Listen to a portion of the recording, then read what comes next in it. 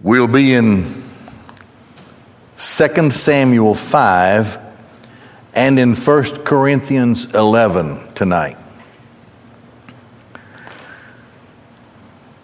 We're following the story of David,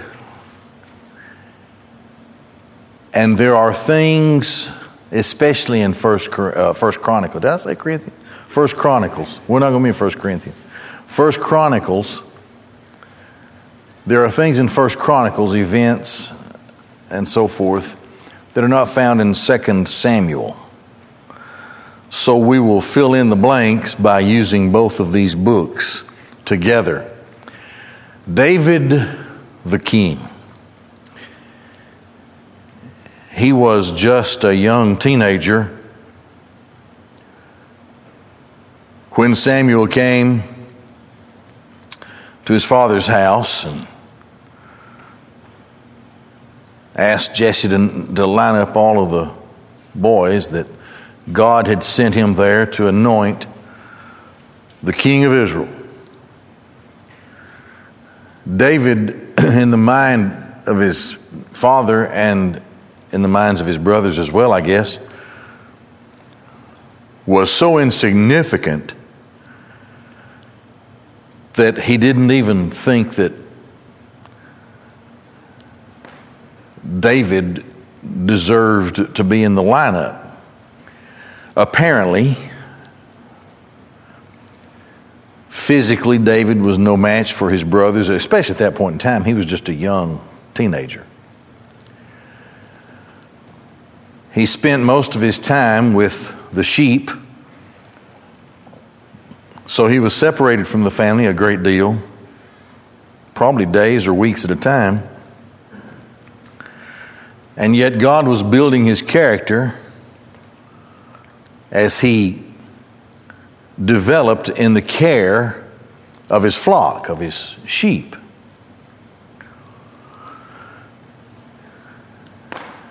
It was during those years, as a very young boy, a young guy, that David honed skills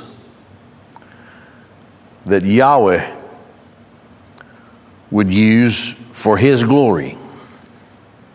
Not the least of which was his skill to dispatch a wild animal, such as a bear or a lion, when such an animal threatened his flock.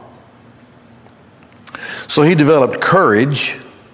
I mean, let's face it, it takes courage to stand between your flock and a hungry bear or a lion. He probably worked on his skills daily,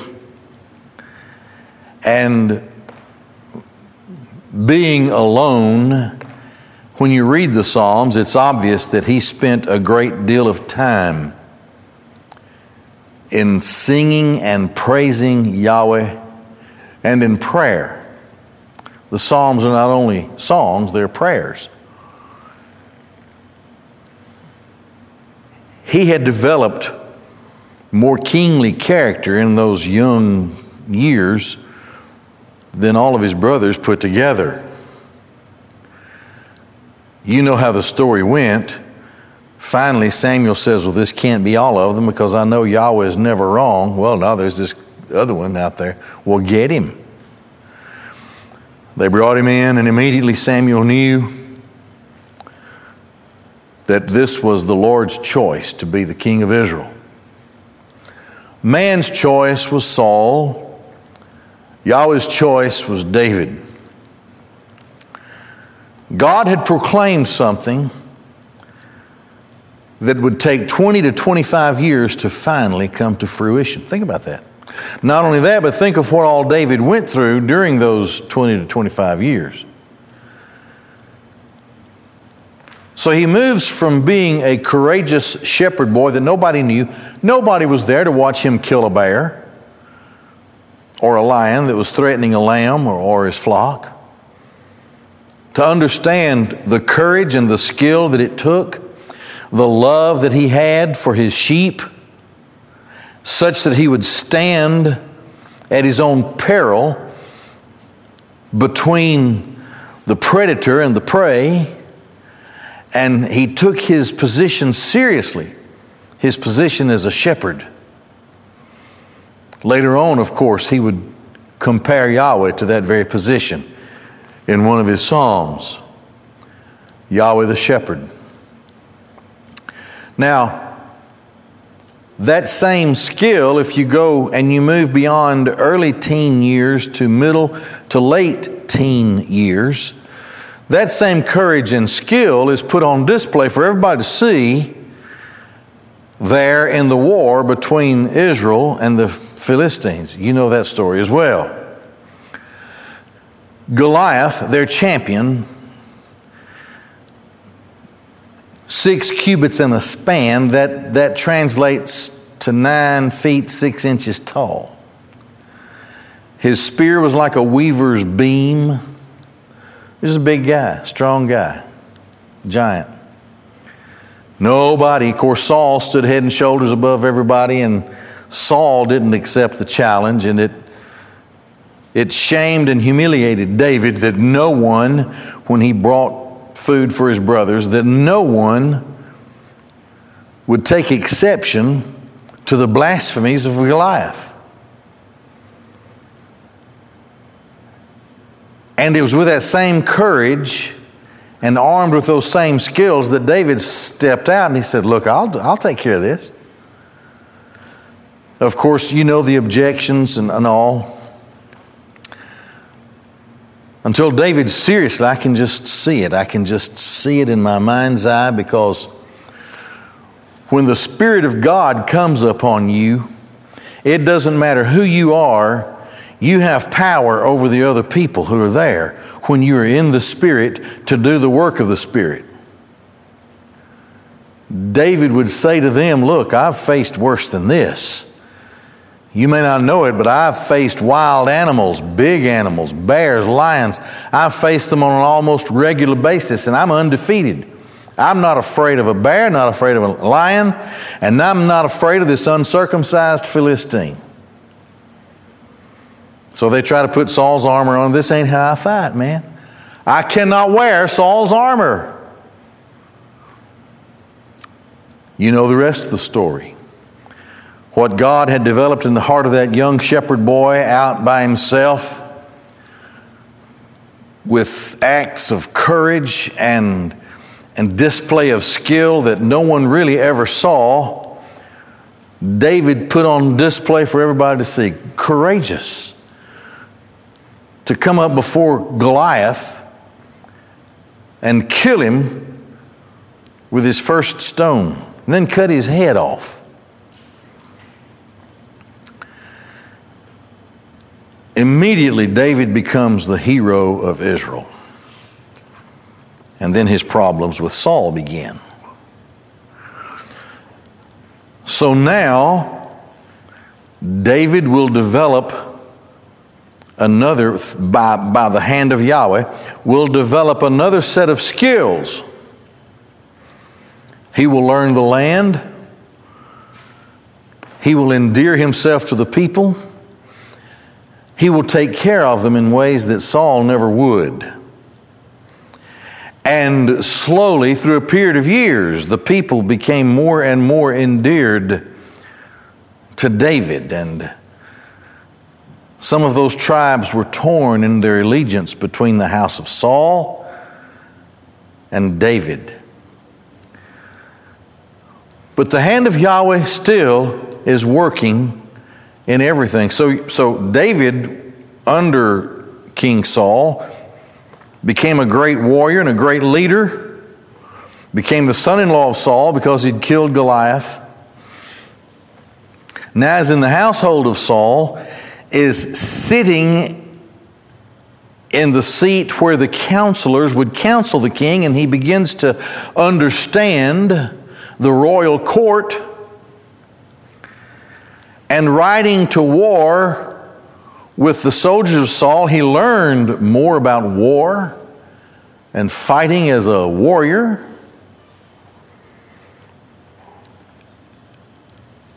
And then he learned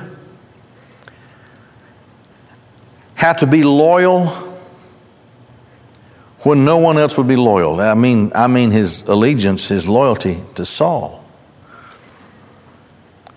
Until finally God took care of it on the battlefield and Saul was killed. Ishbosheth, his son, became king in the house of Saul as David became king in Judah. But Yahweh had said, David is my anointed king.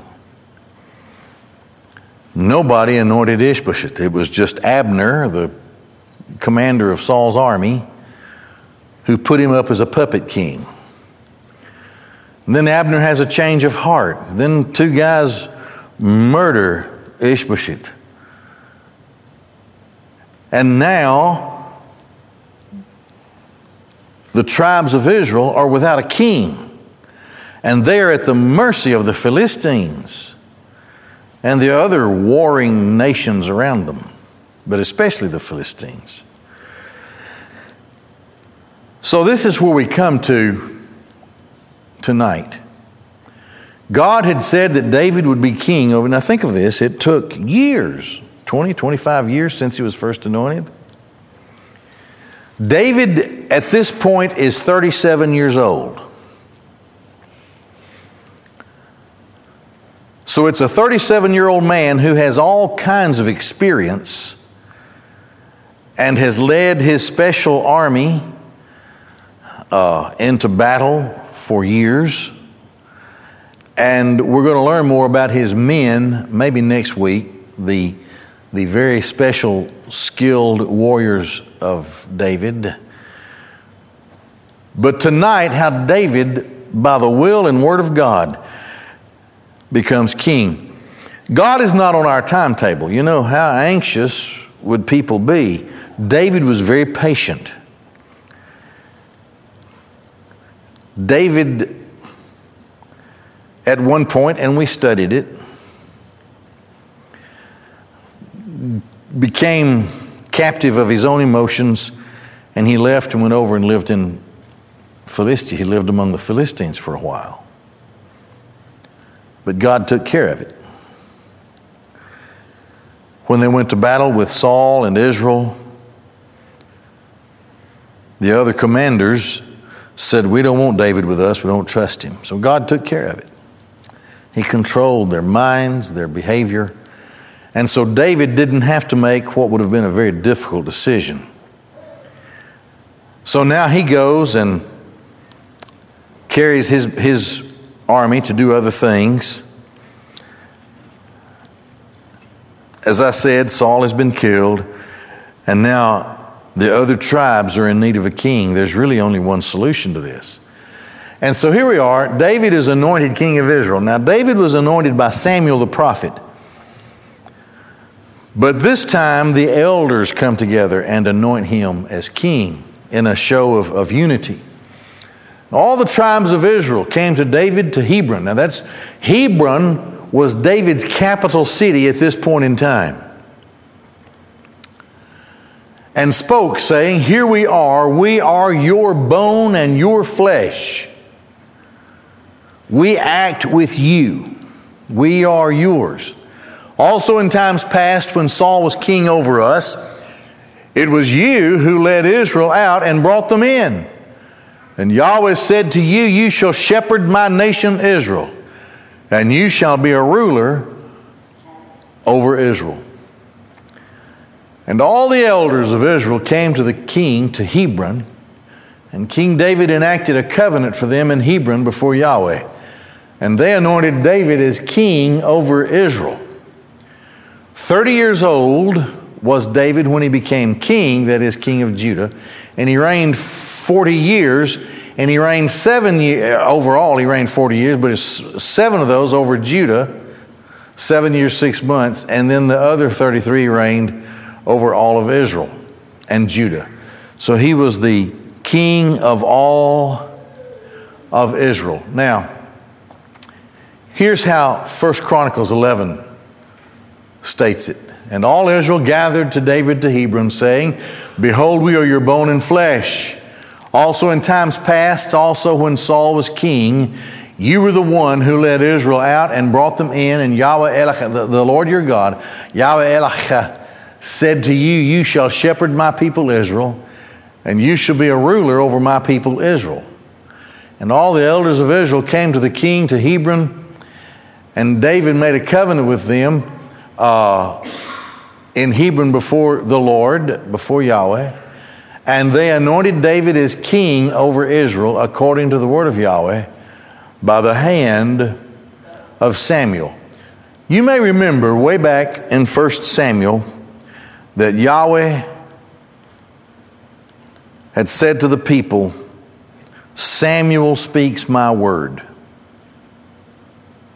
So, the word of God, when Samuel spoke as the prophet of God, it was the word of God. When Samuel anointed David way back and declared that David would be the king of Israel, this was the word of God. So nothing is going to stop that. Not anything in all the world is going to stop it.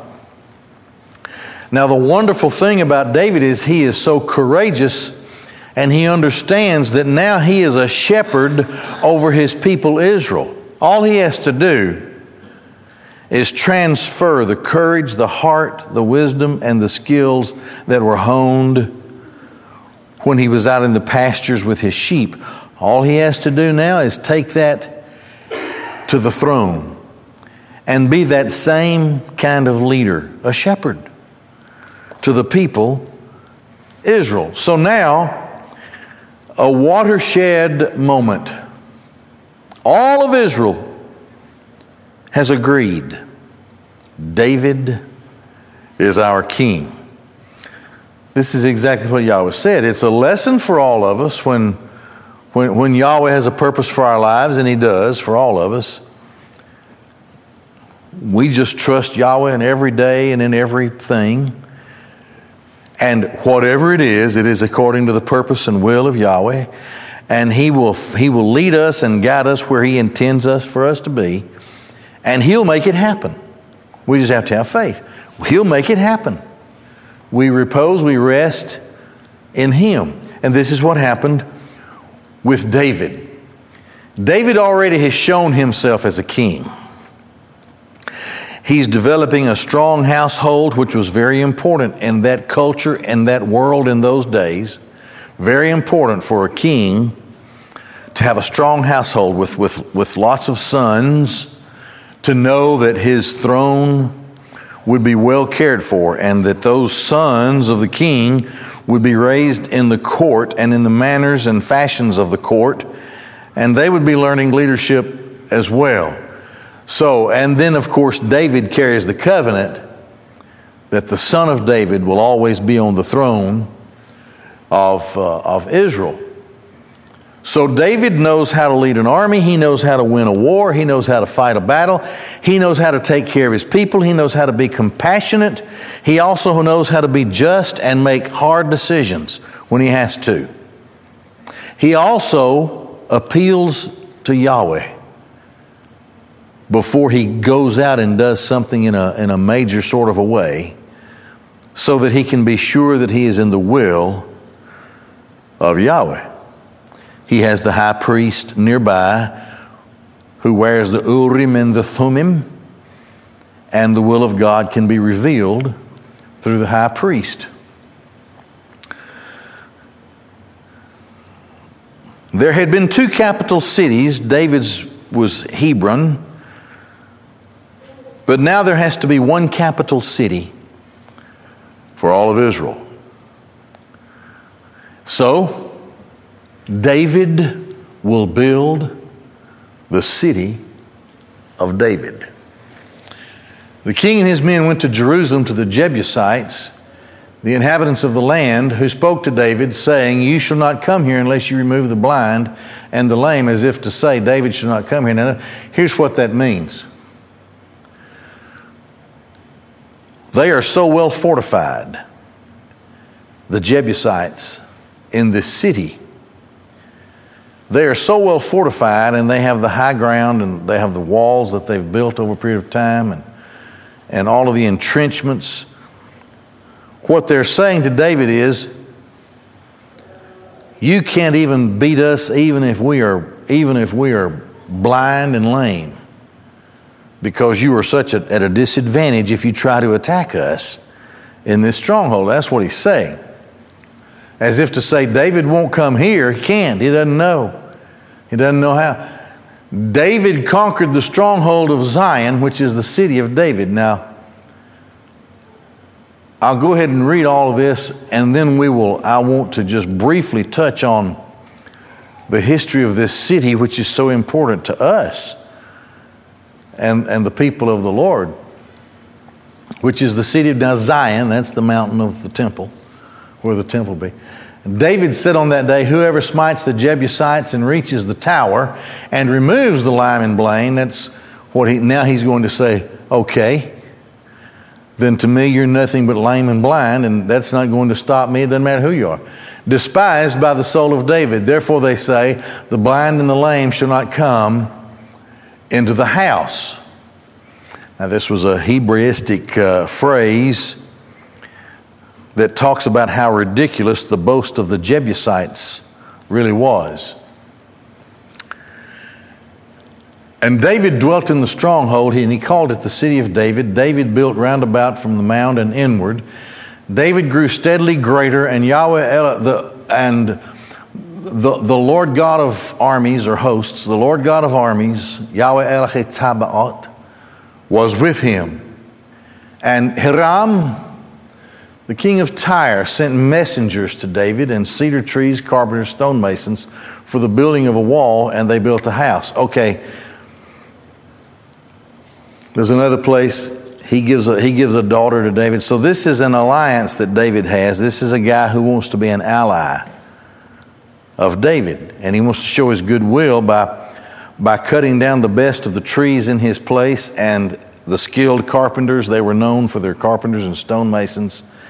And so he sends the best of his people down, and the best of his trees, and the best of his stones that have been cut, and he will tell them to build a wall for David and to build a house for David, the king. So it will be the palace of David. Now this happens over a period of time. Now the same account in 1 Chronicles 11. David and all of Israel went to Jerusalem, that is Jebus, and there were the Jebusites, the inhabitants of the land. The inhabitants of Jebus said to David, you should not come here. And David captured the citadel of Zion, that is the city of David. David said, whoever smites the Jebusites first will be a chief and an officer.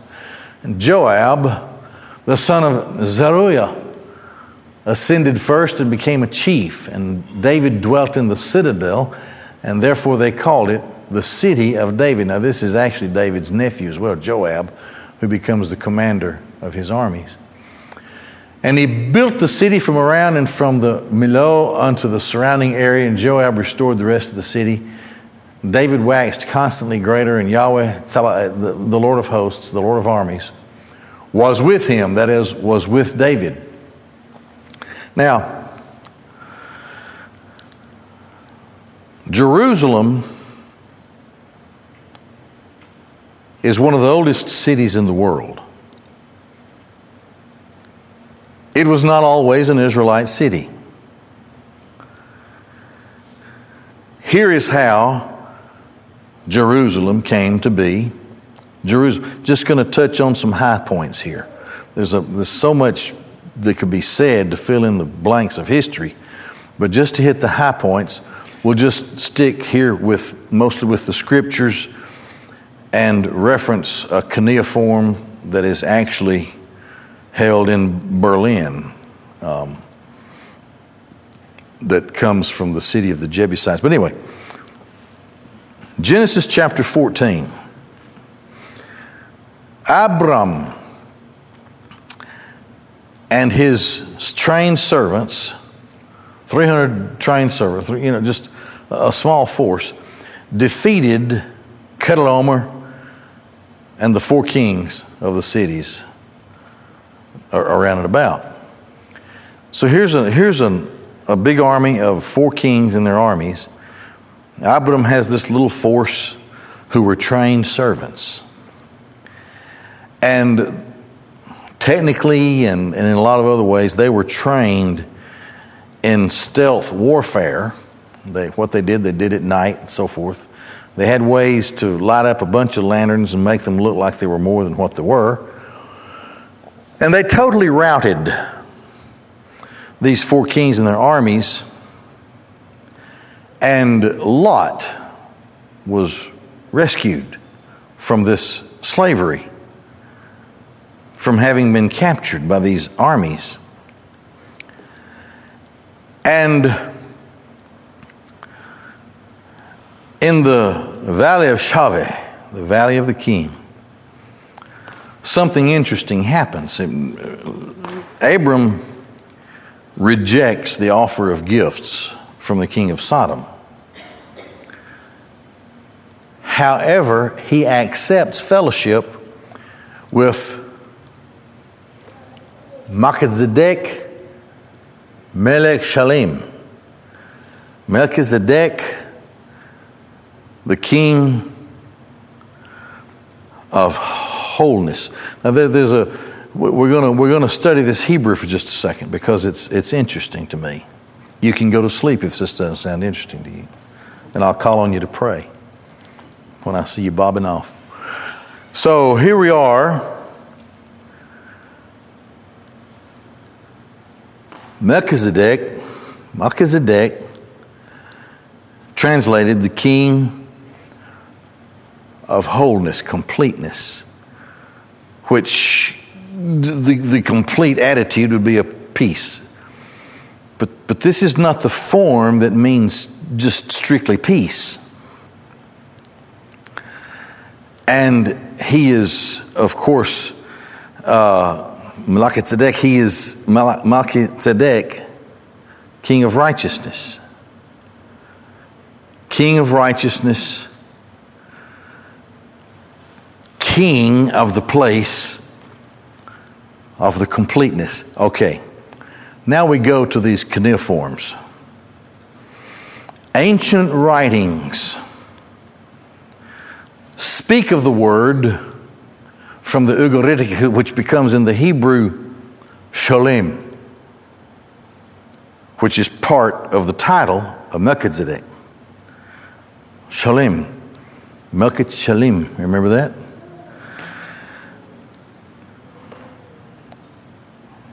What is borne out in history and in the archaeological findings is that this particular city was dedicated to a singular deity. Only one, just one deity. The Hebrew rabbis taught that Melchizedek was actually Shem, the only son of Noah who was still alive. And if you do the math, you can see that makes sense. Now, the Bible doesn't say that. But this is a very deep and honored Israelite Hebrew tradition.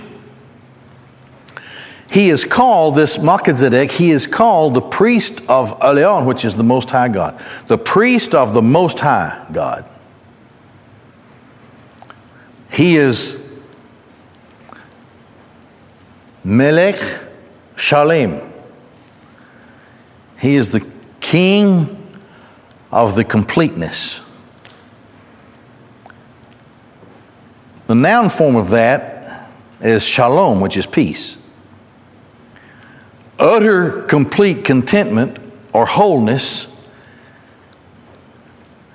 is seen in the Hebrew tongue in a couple of ways. One is to be in complete awe of that which is perfection, completion. And also means to stand in completeness, thus to be at peace or to be content. All right, you follow me? That's in Genesis 14. So we use the word shalem, completeness, wholeness, peace in the noun form. Now we go to Genesis 22.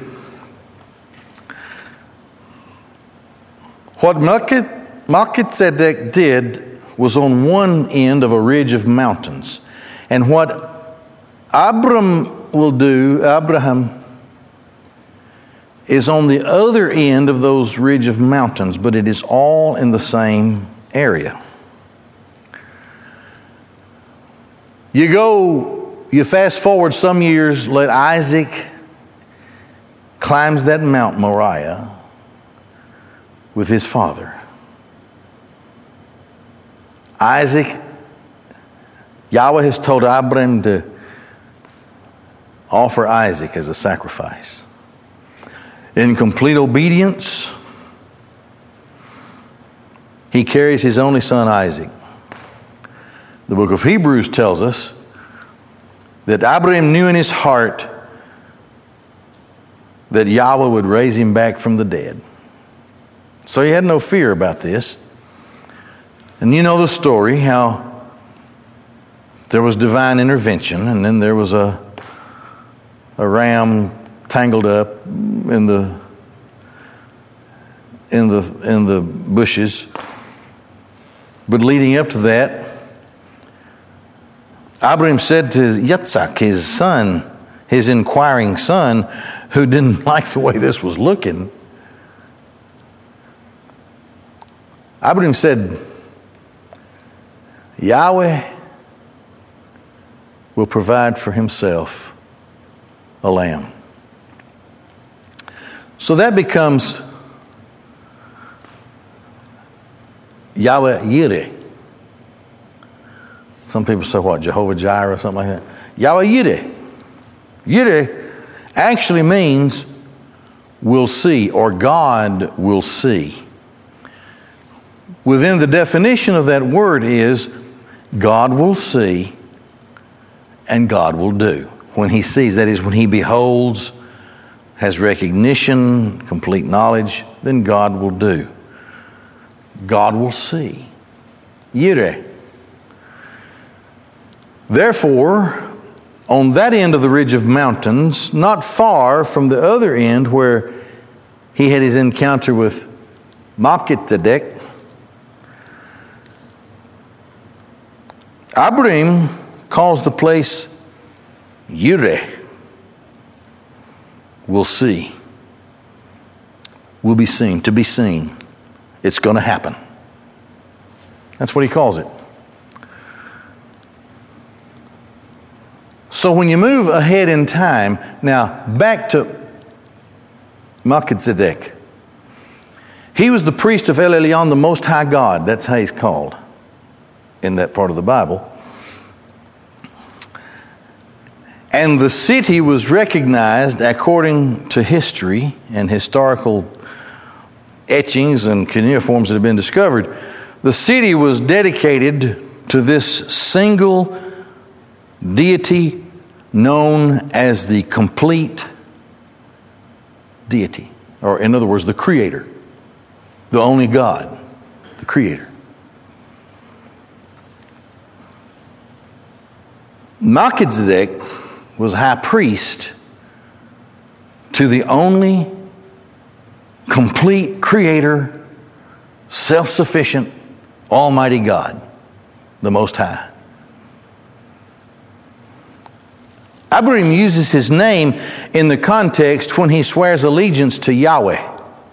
And he uses the name Yahweh. So Yahweh is the Creator God of the Shalem, which then becomes Yireh Shalem.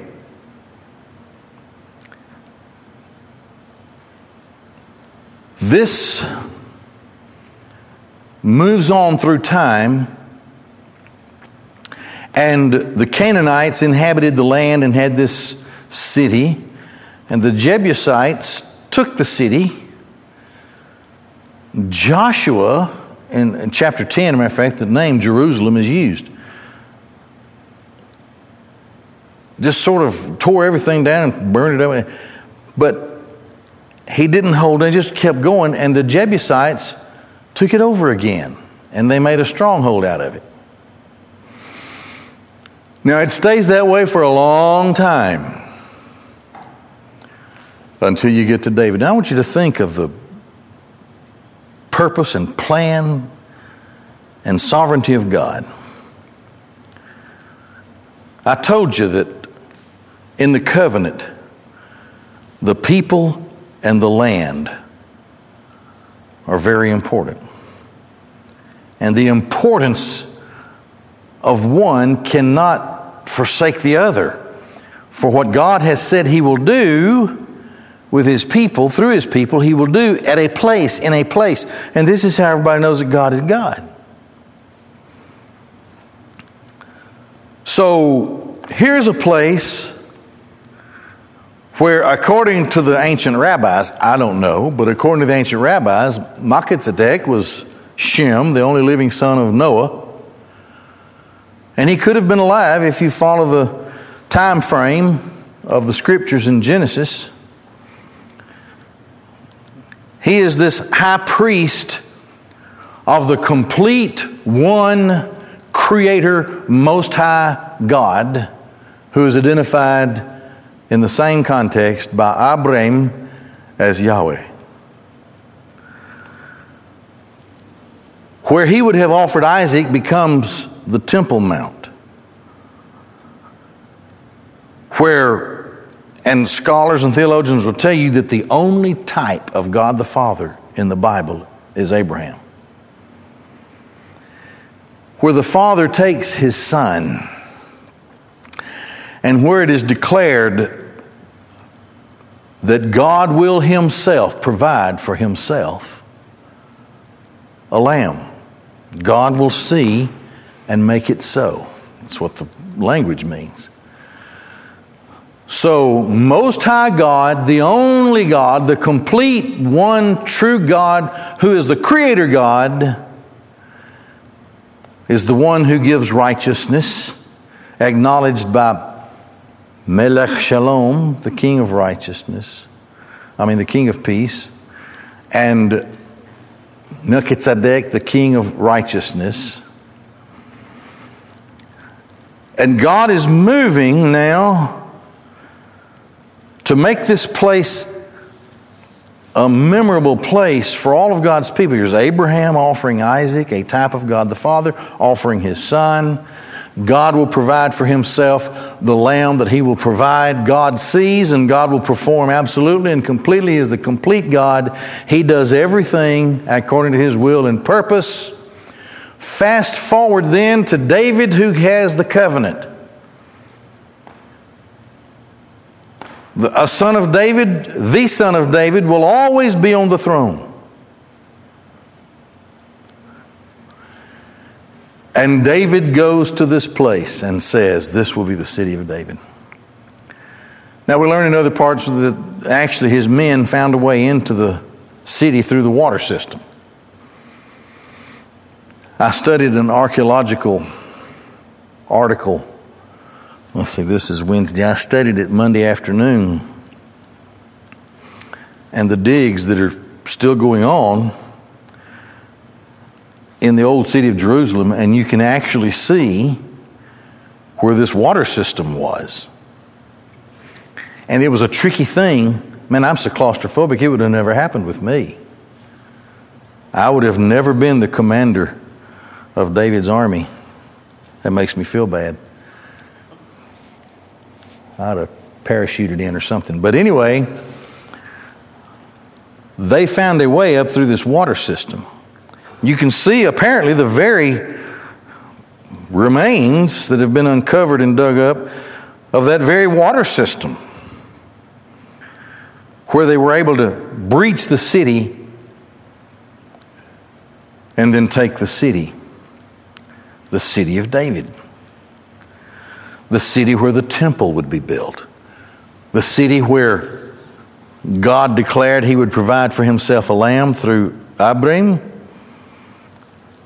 Moving on, showing the importance of sin and sacrifice there in the temple, on the Temple Mount within Jerusalem, the throne of David, which will be an everlasting throne over Jerusalem, such that it is the same place where our Lord Christ was finally crucified, and from whence he was resurrected, and nearby he ascended up on high, and he will come again. And the Bible says that when he comes, his feet will first touch down on the Mount of Olives. Same place. And split that mountain in half when his feet touch that place again. And from that city then, he will rule and reign in perfect righteousness until the end of those 1,000 years. And then the very thing that is called the capital city of the eternal kingdom is none other than the New Jerusalem, the heavenly Jerusalem. So we can see how the beautiful story of Jerusalem has been woven through time and history, so that God, all the way through history, teaches us His eternal purpose of salvation and redemption according to His will and His way. Well, I'm going to stop there. Maybe you know something about Jerusalem that you didn't know before. I don't know. But right now we'll have our deacon prayer time.